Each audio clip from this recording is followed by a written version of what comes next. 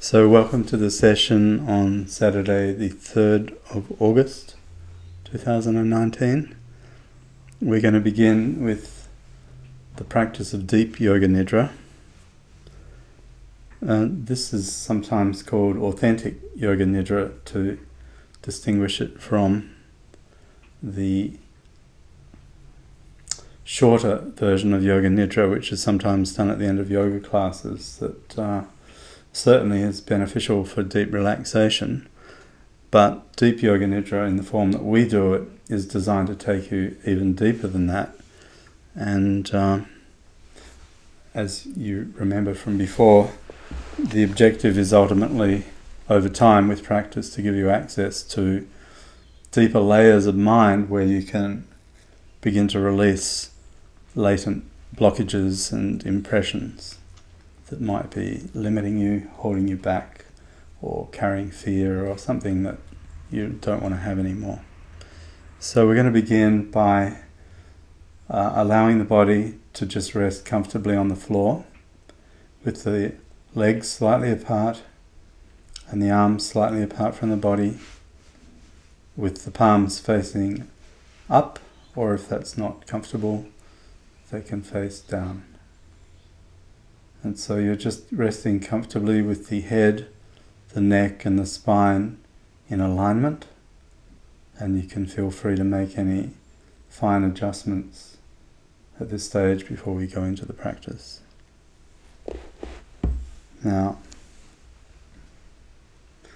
we're going to begin by surveying the body, and by that I mean lightly bringing the awareness to rest on each part of the physical body, commencing with the forehead, the right eyebrow, the left eyebrow, and the space at the center of the eyebrows.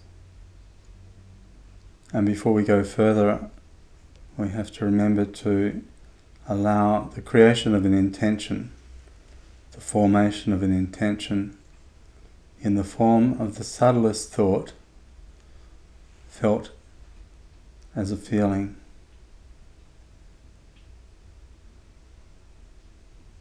Identifying a particular objective,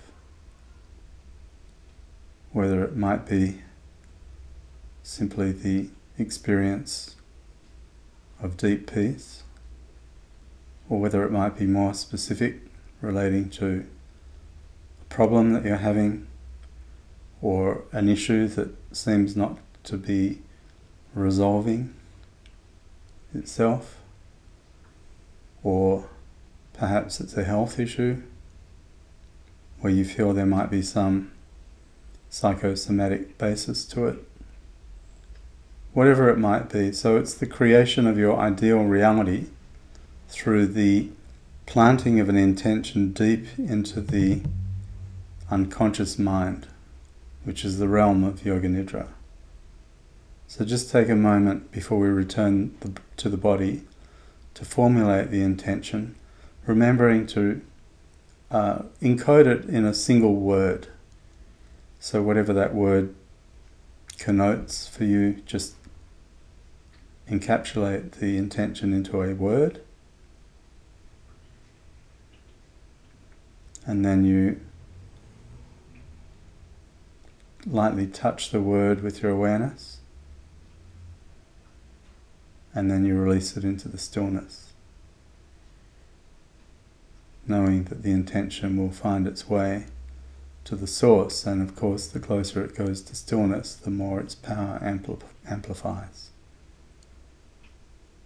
So having released your intention into the stillness, we return again to the body, and we'll begin again from the forehead, the right eyebrow, the left eyebrow, and the space at the center of the eyebrows, the right eye, the left eye, the nose, and the tip of the nose, the right cheek, the left cheek, the right ear, the left ear, the upper lip, the lower lip, and the jaw, the top of the head, the back of the head, the back of the neck, and the region at the throat. Moving to the right shoulder and the left shoulder, the right upper arm, the left upper arm, the right elbow, the left elbow, the right forearm, the left forearm, the right wrist, the left wrist, the right hand and the left hand, the right thumb, the right index finger, the right middle finger, the right ring finger, and the little finger of the right hand. Bring your awareness to the left thumb, the left index finger, the left middle finger, the left ring finger, and the little finger of the left hand. Become aware of the right hand and the palm of the right hand, the left hand and the palm, the entire right arm, the entire left arm, the right shoulder and the left shoulder, the right shoulder blade, the left shoulder blade, the space at the center of the shoulder blades, the spine and the lower back, the right buttock and the left buttock. Moving back up to the right shoulder, the left shoulder, the right side of the chest, the left side of the chest, and the space at the center of the chest in the region of the heart chakra. Moving down, bringing the awareness through the imagination to all the internal organs of the abdomen, within the rib cage, and down through the lower abdomen to the right hip, the left hip, the right thigh, the left thigh, the right knee and the left knee, the right lower leg, the left lower leg, the right ankle, the left ankle, the right heel and the left heel, the right foot and the left foot, the right big toe, second toe, middle toe, fourth toe, and the little toe of the right foot, and the sole of the right foot, the left big toe, the left second toe, the left middle toe, the left fourth toe, the little toe of the left foot, and the sole of the left foot. Bring the awareness to the entire right leg and the entire left leg, the entire right arm, the entire left arm, torso and the head and the body as a whole. Allow the awareness to rest with the body as a complete unit, lying easily, with the weight drawing down into the floor, no resistance.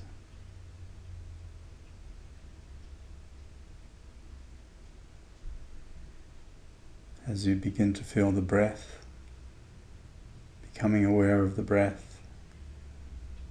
as you breathe in and as you breathe out.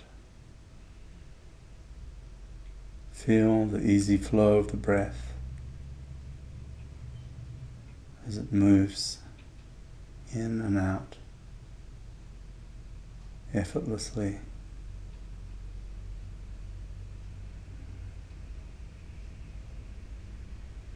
Allowing the awareness to rest with the breath, to ride on the breath effortlessly.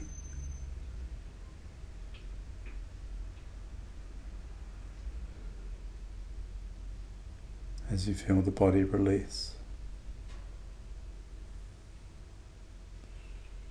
all tension. Allow the mind to release all care and concern.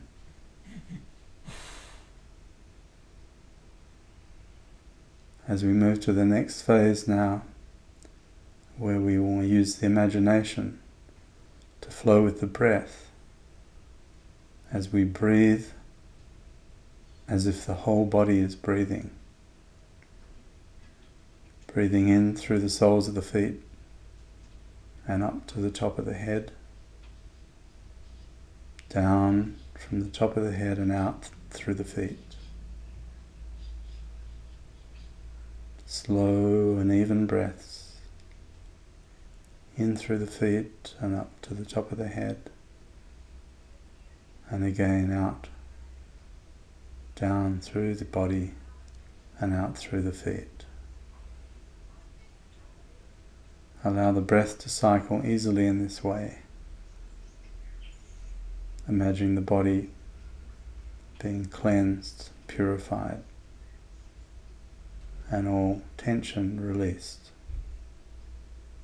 through this rhythmic sweeping motion.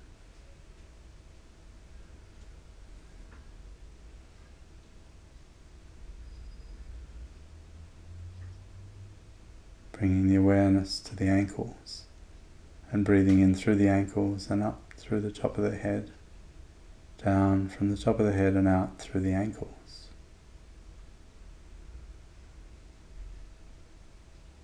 Sweeping and clearing easily and effortlessly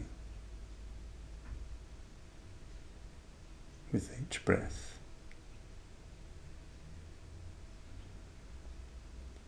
And now bringing the awareness to the knees, imagining the breath coming in through the knees and up to the space between the eyebrows, down from the space between the eyebrows and out through the knees. Notice any sensations that you feel, allowing the process to occur effortlessly, easily, in through the knees and up, down from the space between the eyebrows and out through the knees.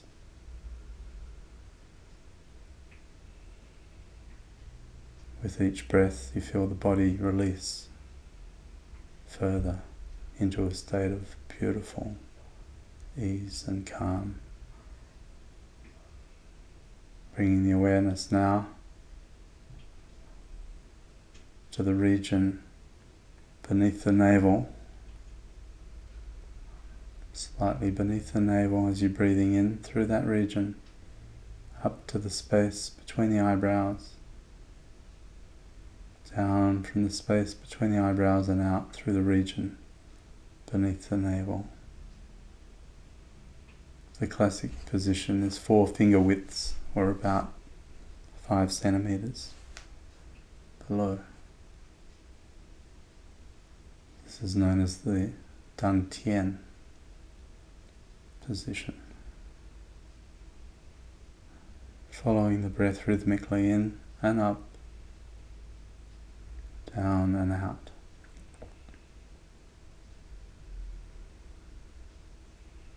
Feeling the region being purified, cleansed and empowered with the breath.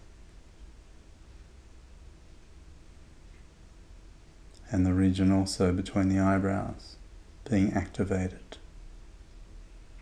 opened by the breath. Bringing the awareness now to the solar plexus, just beneath the bottom of the rib cage.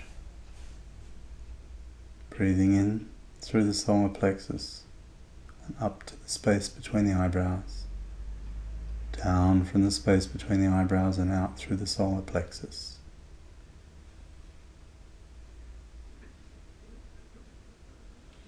Again, imagining the breath as purifying and cleansing, and with each breath there is release.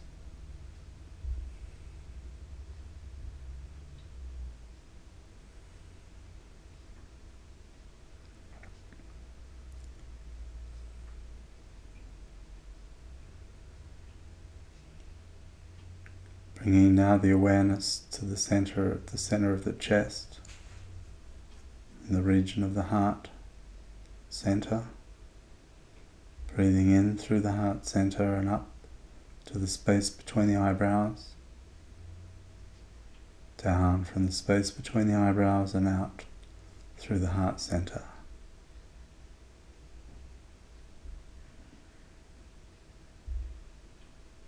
Easily, smoothly and effortlessly,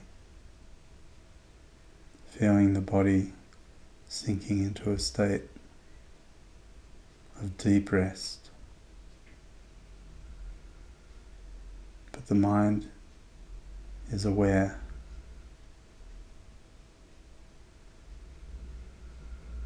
and conscious as the breath continues to move up through the heart center and out through the space between the eyebrows, down from the space between the eyebrows and out through the center of the heart.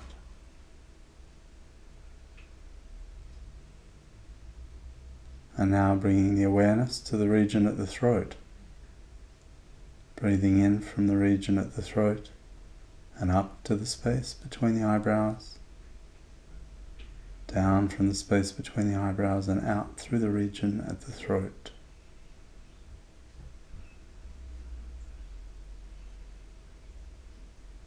Activating, purifying, releasing any tension, any resistance.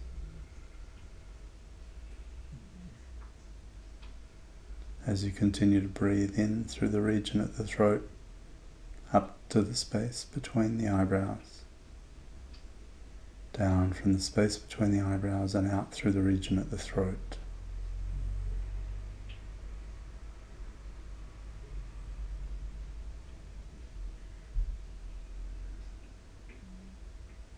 Bring the awareness now to the nostrils,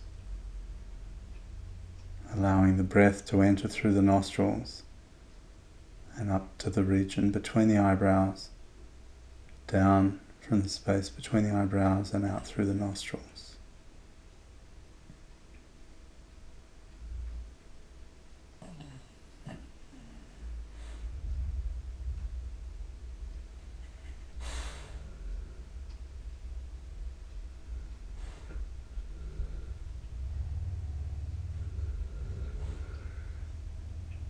Finally, bringing the awareness to the space between the eyebrows, resisting the temptation to fall fully asleep, maintain awareness of the mind as the body relaxes. Breathing in through the space between the eyebrows into the head, out from the head and through the space between the eyebrows out into the outside region of the head.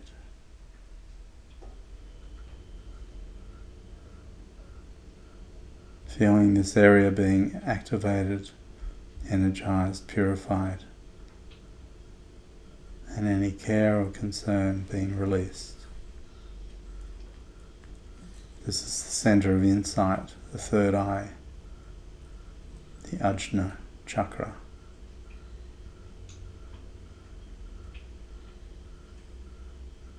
Moving the awareness down to the region of the throat, breathing in and out through that region.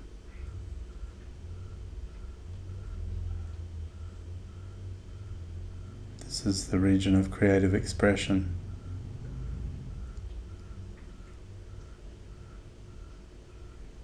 The Vishuddhi chakra. Sometimes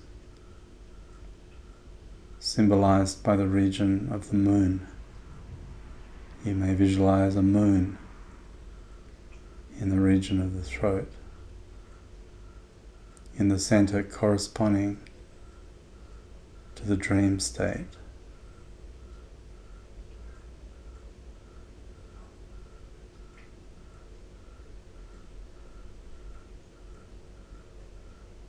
The region at the eyebrows is the waking state.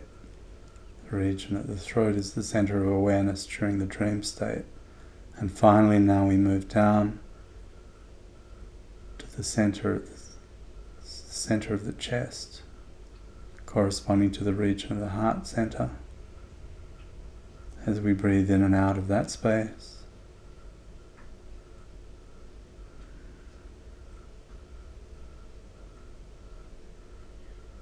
allowing any emotional tension to release. Understanding this center as the place where awareness rests during the state of deep sleep.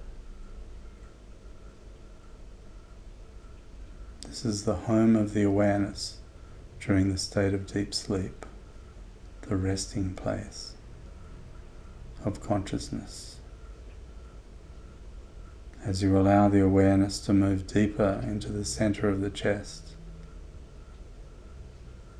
imagine a great void, an entire universe,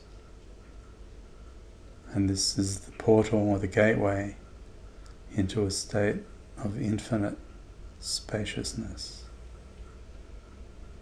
As you allow the awareness to surrender into the infinite spaciousness of the region at the heart, the body in turn will naturally assume a state of sleep. But because this is Yoga Nidra, the awareness will remain present.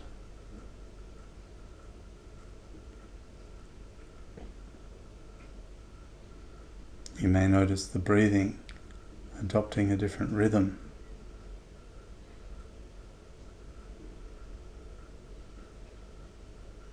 More closely aligned with how the breath becomes when you actually are asleep. Just allow this state to emerge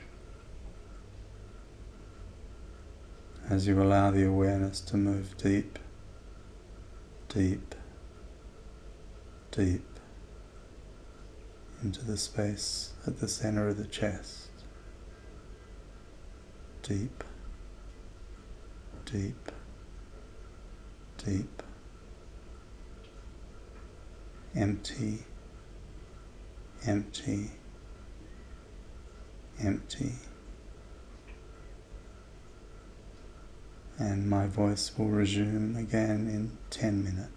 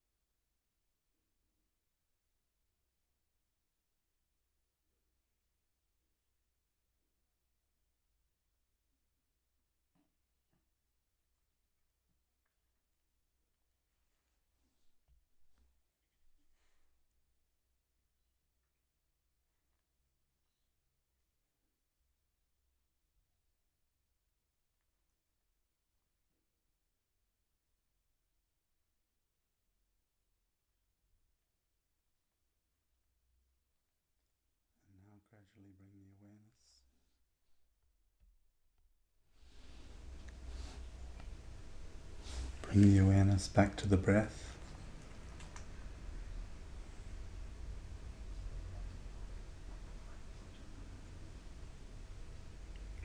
As you recall your intention that you set at the beginning of this practice, return to the intention and reinforce it one further time by calling it into presence, lightly touching it with the awareness, and then releasing it once again into the stillness, into the deep stillness that you've just encountered.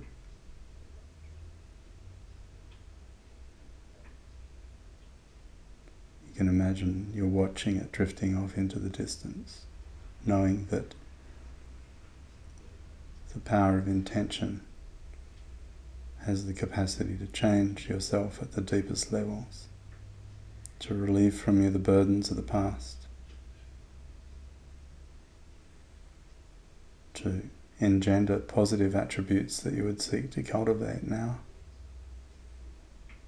if that's your wish, to reshape your reality in a way that is most conducive to your happiness, to your fulfillment, to your realization of your true nature. You might summon up a sense of gratitude to accompany the release, held very lightly.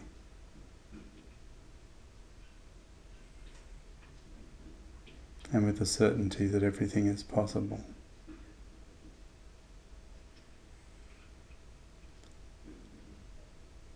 As you bring the awareness back to your physical body now,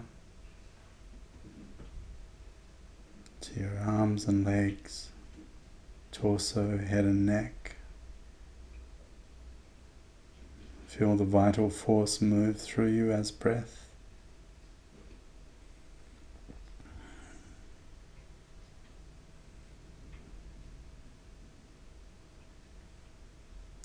Sometimes in this state you encounter a stream of energy that moves up through the feet and out through the top of the head. You can imagine this as if you were lying in a stream of energy, feeling the energy moving, rushing up through the feet and out through the top of the head.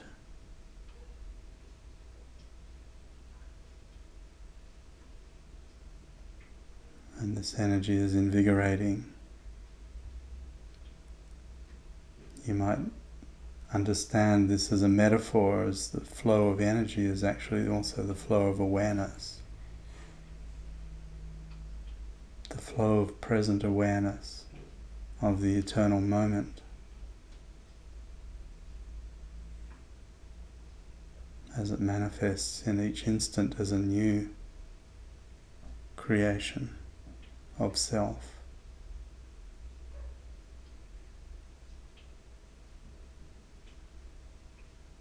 So this is one way to complete the practice, and then again you bring the awareness back to the physical body, moving now the fingers and toes,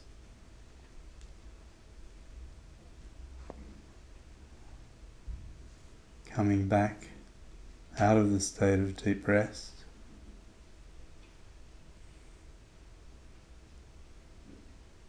Importantly, transitioning very easily, gently, as you take a deep breath and stretch the body. You can stretch the arms up above the head, if there's room, or to the sides.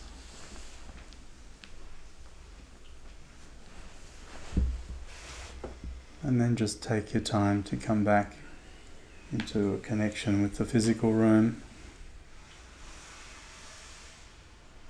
noticing the deep rest and restoration that now accompanies your present experience.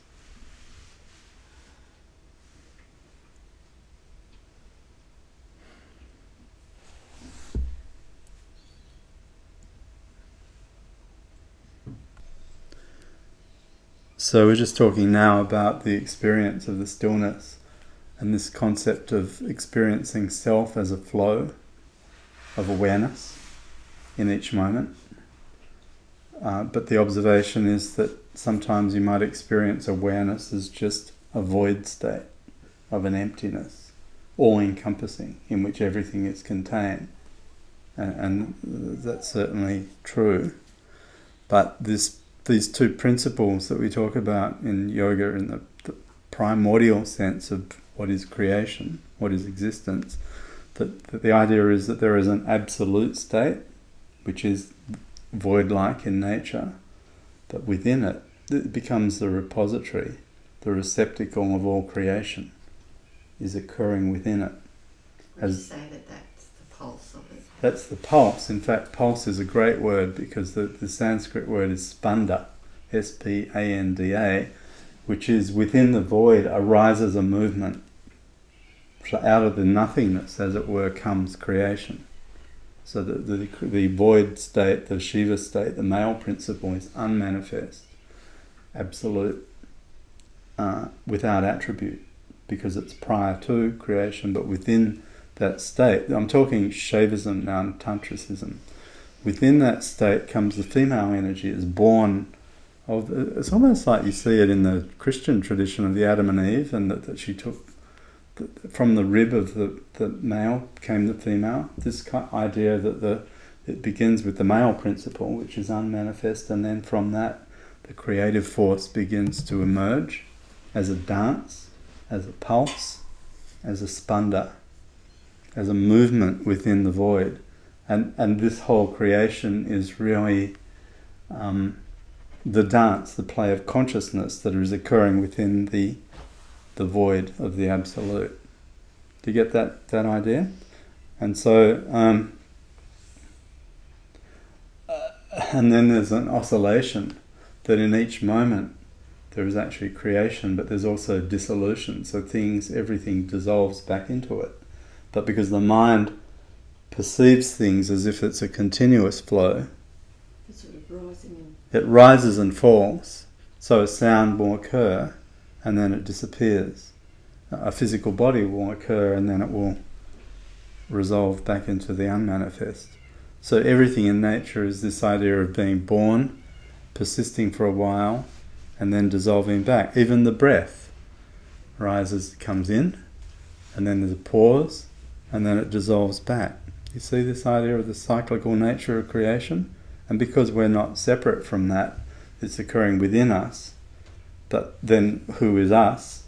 If the observer begins to identify with the void, with the unmanifest, then you start to feel that all of creation is occurring within you. You, as in the larger sense of you, the state that you're in beyond body and mind, that's the unmanifest state, where you return. The awareness returns into stillness, and for a moment there is no movement. See? So you're right in identifying that, but I'm saying in this very moment right now, because we're not meditating, see it as just a movement within consciousness. And you can feel, you can sense that beneath it, the stillness is there. You feel in this moment that there is something behind all of this. And then you identify and you say, well, that is also me. Right? The ego can't be anywhere in this analysis, right? Because ego is the thing that's starting to name object and form, and then the awareness gets drawn into table, lamp, dog, floor, body, and you start to divide using words and descriptions. But if you come back from that a level and just see everything as just form and name, but without naming or forming, then you can imagine that that's all just arising within consciousness. And the idea is, as a practice, you can return to that. You practice returning into that. Eckhart Tolle talks about it. He says, don't try and just look without seeing. Can you live in that state? That's the enlightened state. Like the stepping back and just the observation and still participate? Yeah, you can. And the idea is, and this happened to me actually last week, I had this really powerful experience. I was out, I'd been pruning and raking the garden, and I was just out in the sunshine, and I could feel the southerly wind blowing through that corridor out there, and I felt that it was almost like this flow of awareness was blowing through, and suddenly I was out of my body and mind, and I was just in the flow of awareness, and I felt completely transported, that I was watching this body-mind as a thing that was moving, that was still active, and it was functioning, but there was a very powerful sense that this flow of awareness was the true nature. And so you can, so I can answer that directly from experience. You can actually be in both states at once. But one is, or it's almost like, do you ever make something and you're watching your hands make it? And you're thinking, whose hands are these? Have you ever got to that state of detachment? It can happen, and it's very strange when it happens. It feels very surreal because you're thinking, well, what's going on here? You know, it doesn't feel like me. That me is this thing that's behind that's just watching it. So you can, and that is the ultimate state, so that the mind has become so free and so unbound by identification with form and name, that it becomes a fascination. Actually, it's quite a remarkable thing. I've actually experienced like the sort of stepping back and seeing what was happening, sort of like a detachment from all that, but I haven't seen my hands or anything. Yeah, wonderful like that. But when you spend enough time in that detached state, that's what happens, is that this starts to take on an air of unreality, like watching a movie, like being, I think one example you could say is, it's like being inside a three-dimensional hologram, where you know that it's all just a projection. Yeah, you can do it now. Look at these things and imagine, let's just do it as a thought experiment. Just imagine that we're inside a three-dimensional hologram. It's a projection. So you're giving up the idea that anything has meaning. It's just this, wow. Like a baby would. If you're back as a baby and you close your eyes and you open it, you can even do, there's a dharana that does this, that you close the eyes and you open the eyes and you look as if you're looking at the world for the first time. Before name and form emerge, it's this Eckhart Tolle idea of not attempting to label. Is that why we don't remember? Remember what? When you're a baby, you don't remember till you're, till you're 3. Yeah, if there's no name and form, there's nothing to attach to things. So you That's can't a good remember. question. Yeah. That's interesting. Because you don't have any cognition, you don't have a cognitive framework that can, that when the moment you start to label, you can start to organise the information, and that's what memory is. But prior to naming and forming, there's no handle. But how do you do it as an adult? So you're not naming, forming, Yeah. but you're still participating and actually remembering what happened. Well, the trick is that you can't do this really as a conscious thing. It happens as part of the process, that you will get to the point naturally when you talk about the detached state.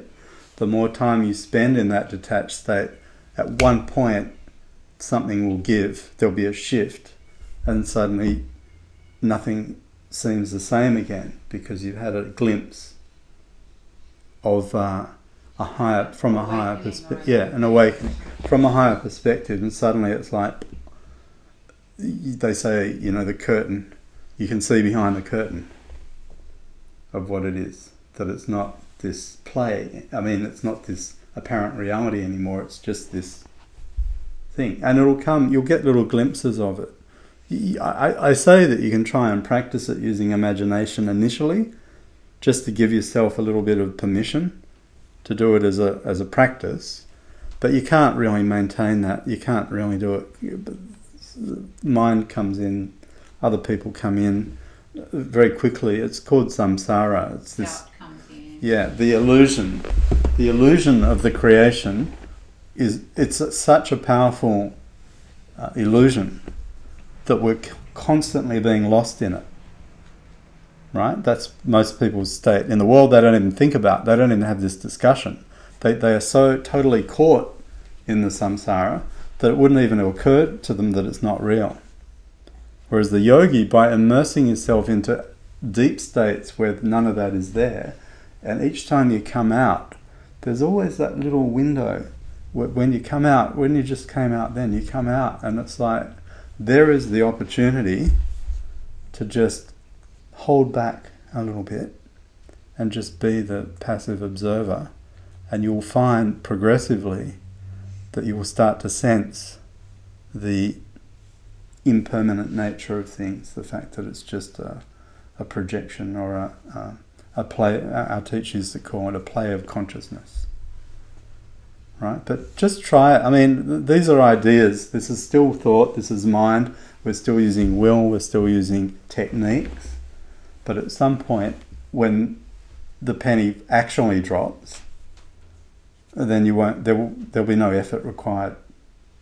This will just reveal itself to you. I suppose my question is, I can sort of float around the house and do all the things I'm doing.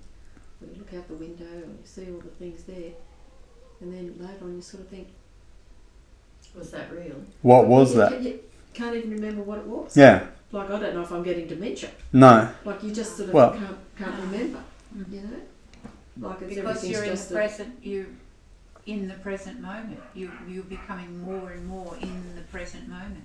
But then how do you function in the world if you're not? Well, you're saying that you're forgetful to the point where you can't function, No, or forgetful to the point where you realise nothing matters. probably nothing matters, but Right. it's recalling, you know, if you need to recall or something. If you need to recall, you can recall. You see, the thing is, Jensen talks about this too. When mind recedes, it's still there. It's just not engaging. Yes, Right. that's exactly what it is. But the moment that you need it, it comes back. Words and forms come, Okay, but the default state becomes one more of emptiness. yes. So that's where you're resting in that stillness. And that can be a transitional state until you've settled into that state, I think. Yeah, so there's got to be an integration. So initially it's binary. You know how we say this thing, you're in meditation and then you're back in the world and it's either on or off. That's stage one. Internal, external.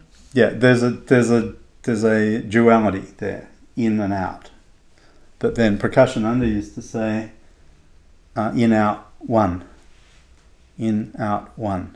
So that the distinction between in and out starts to dissolve, and there is no in or out, it's just isness. It's just, I am that. Even the mantra, I am that, you know, that projection and the stillness are one and the same. So you can function because, but what will happen is that the detachment is strong and you will not get drawn into the conflict, the drama, the illusion, the obsession, the conditioning.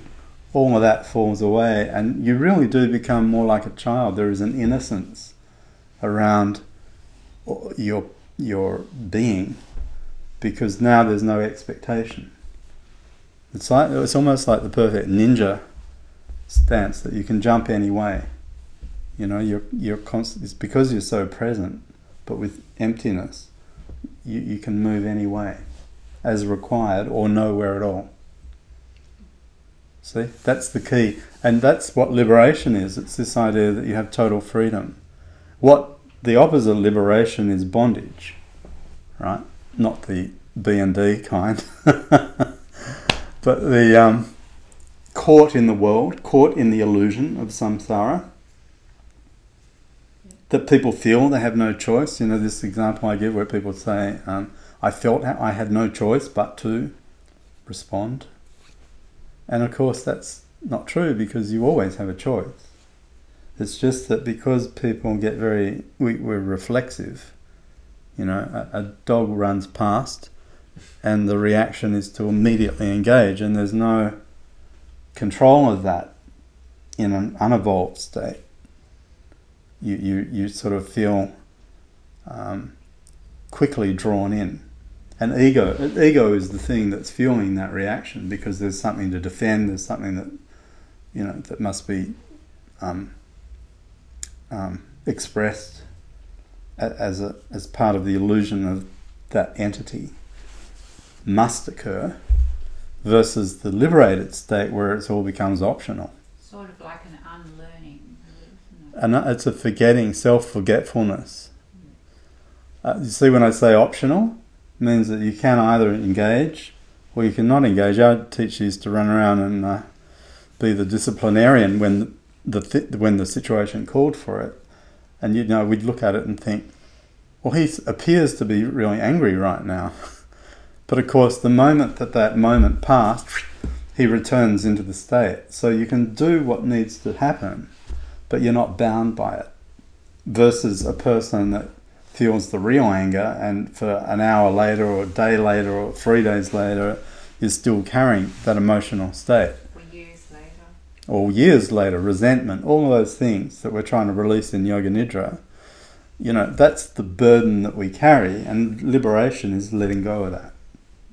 But not just mentally. You can't just say mentally. You've got to do the work where you're dissolving the binds that tie. Right? You're releasing, cutting the knot.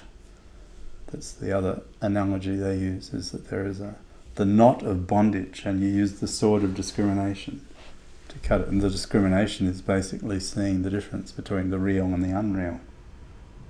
See, that's the key. Or when to need to speak or when to not speak. All of those things. You now have total control because you're no longer governed by ego. Ego is the part that doesn't give you a choice. Ego is naturally reactive. It's like the 2-year-old child that we use the example of, the tantrum. And in that moment, imagine, can you remember when you were 2 years old? I remember I wasn't 2, but I was a bit older than that, and my mother had made me a Superman cape on her sewing machine. It was great. I was Superman. I was probably 7, I think, 6 or 7. And I got really angry with her about something. This is the perverse mind of a child. And I tore the cape to get back at her. And I felt the rage. I know, I can see myself standing in the passageway of my home, and I was tearing. I'm going to get even with her. It was my own cape. What an idiot. It's sort of like that's a really good analogy, yeah, isn't it? But I felt like the sense, the wave of emotion broke over me. And I got carried by it. And I felt no choice. It was like this demonic... that's what the ego is. It's when they talk about the devil, it's really just ego. That which separates from the truth is ego. That's essentially the experience. And so when you look at war, conflict, violence, it's all ego. Intimidation. Why would you ever do that if you believed that which you were attacking was you? No. If you lose the ego, or stop identifying with ego, and you see the commonality and the unity, and that is your experience, how could you ever be anything but peaceful? See, so those are the two polarities.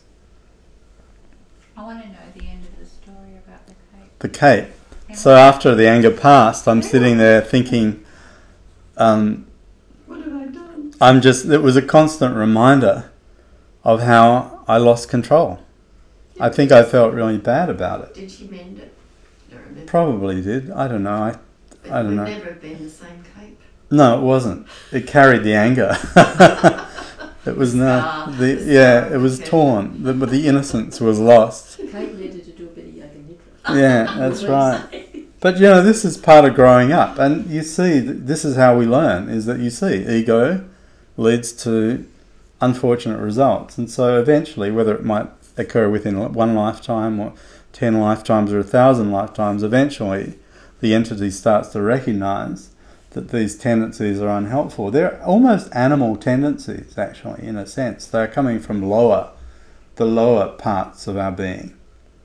This aggression when dogs fight is really, I don't even know if you'd call it ego at that level. But you see that we have the animal nature, and then we have the divine nature. And the idea is that when we let the, as we were doing that exercise, you allow the current to move up, you're starting to transcend. And in fact, the chakras all correspond with tendencies, with forces that govern our being. So the root chakra at the base of the spine, or at the perineum, is the basic chakra that governs the survival instinct, right? Basic survival.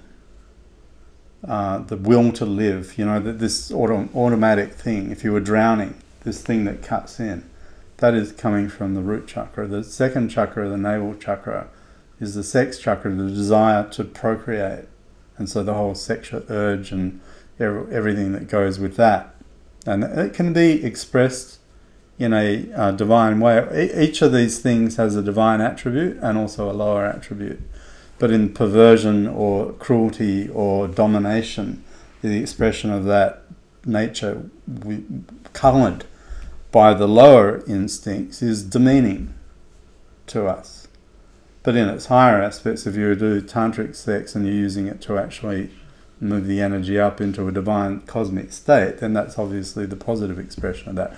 If you move up to the solar plexus chakra, the Manipura, then you're going to, what is that? The expression of will. It's the will. So again, willfulness. Power. Yeah, willfulness. Power. All right. So in its negative form, that's domination and suppression and whatever. In its positive aspect, you could say power for good. Creative. Influence for the good. All right. So all of these. But you see what's happening as we're moving up. It's almost like, Maslow's hierarchy of needs, the 7 levels, that all correspond to these chakras. He actually, I think, had studied this. The 4th level is the heart, right? So you've got love, obviously. Now, love can be expressed in a possessive way, in a egoic way, or it can be in a divine way. It can be love for all humanity. Is the highest expression of that tendency.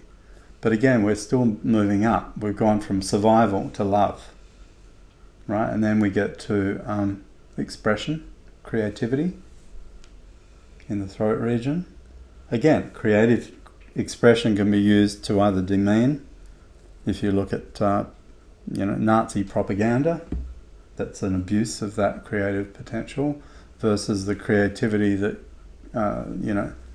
Bach or Vivaldi or any of those, Poetry any of that to uplift, to elevate, right? And they say in yoga theory that the artist is in a very influential position and actually bears a responsibility that the gifts that they've been given, whether it be to paint or to sculpt or to sing or create or whatever, should really be, it's a gift, is an opportunity to elevate others and not to abuse that by bringing them down. So there's a whole theory around that. And then you get to the third eye center, which is the area of insight. You see what's happening? So again, we're coming up, love, expression, insight, there's knowledge of the true nature of things, right? The seed of discrimination, good and bad, right and wrong. But beyond that, into the true nature, the telepathy and intuition, or everything, or the higher expression of this is in those higher functions, which I think we all have, but they're not well developed. And then finally you get to the crown, the 1,000-petaled lotus, which is basically your divine nature, complete connection with spirit. And there is no negative lower aspect to that. That's the transcendent state. So that's the journey, in a metaphorical way, that we're moving from our most animalistic base instincts to our most divine aspects. So that's just a way. This is all tantric. If you're talking about anything to do with chakras or energy, it's all tantra yoga. When you read about tantric stuff, it's not all the 1970s style westernized interpretation meaning just one thing. It's actually this whole concept of the body as energy, yeah. And that there are aspects and attributes that we can develop through practices and just through understanding that will eventually become natural, and then none of it really matters anymore. You're just in the state. Anyway, that's a little bit of fun. So, where do we get to? So this idea of observing creation, observing nature, observing life as if it's occurring within you now being the greater receptacle, or the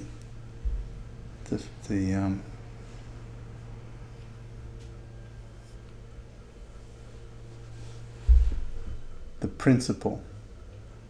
It's an abstract idea, but yourself as this creation as a principle that appears in so many ways, but is all the same basic idea, is that it's movement within consciousness.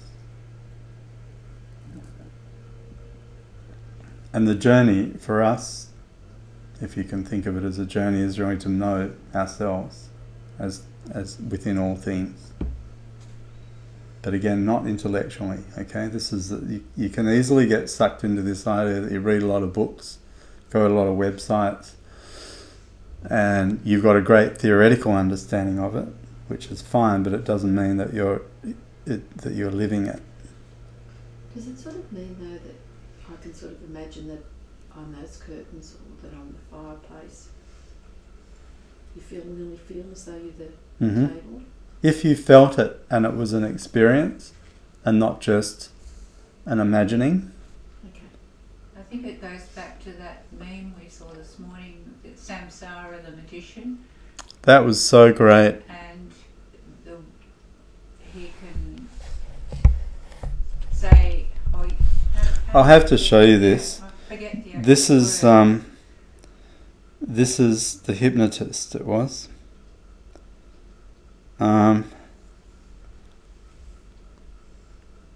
So here it is. I'm going to put this as the image for today's recording. But it says samsara, which is this idea of immersion into the illusion of the world. But it doesn't say. And the words that it says below are Oh, right, I've got my glasses on. you will forget that the world is in you, and you will imagine that you are in the world. Yeah, so that's that sort of thing, feeling as though I feel like Right. this space. Yeah. Yeah. And Samsara the magician. So that's He makes you.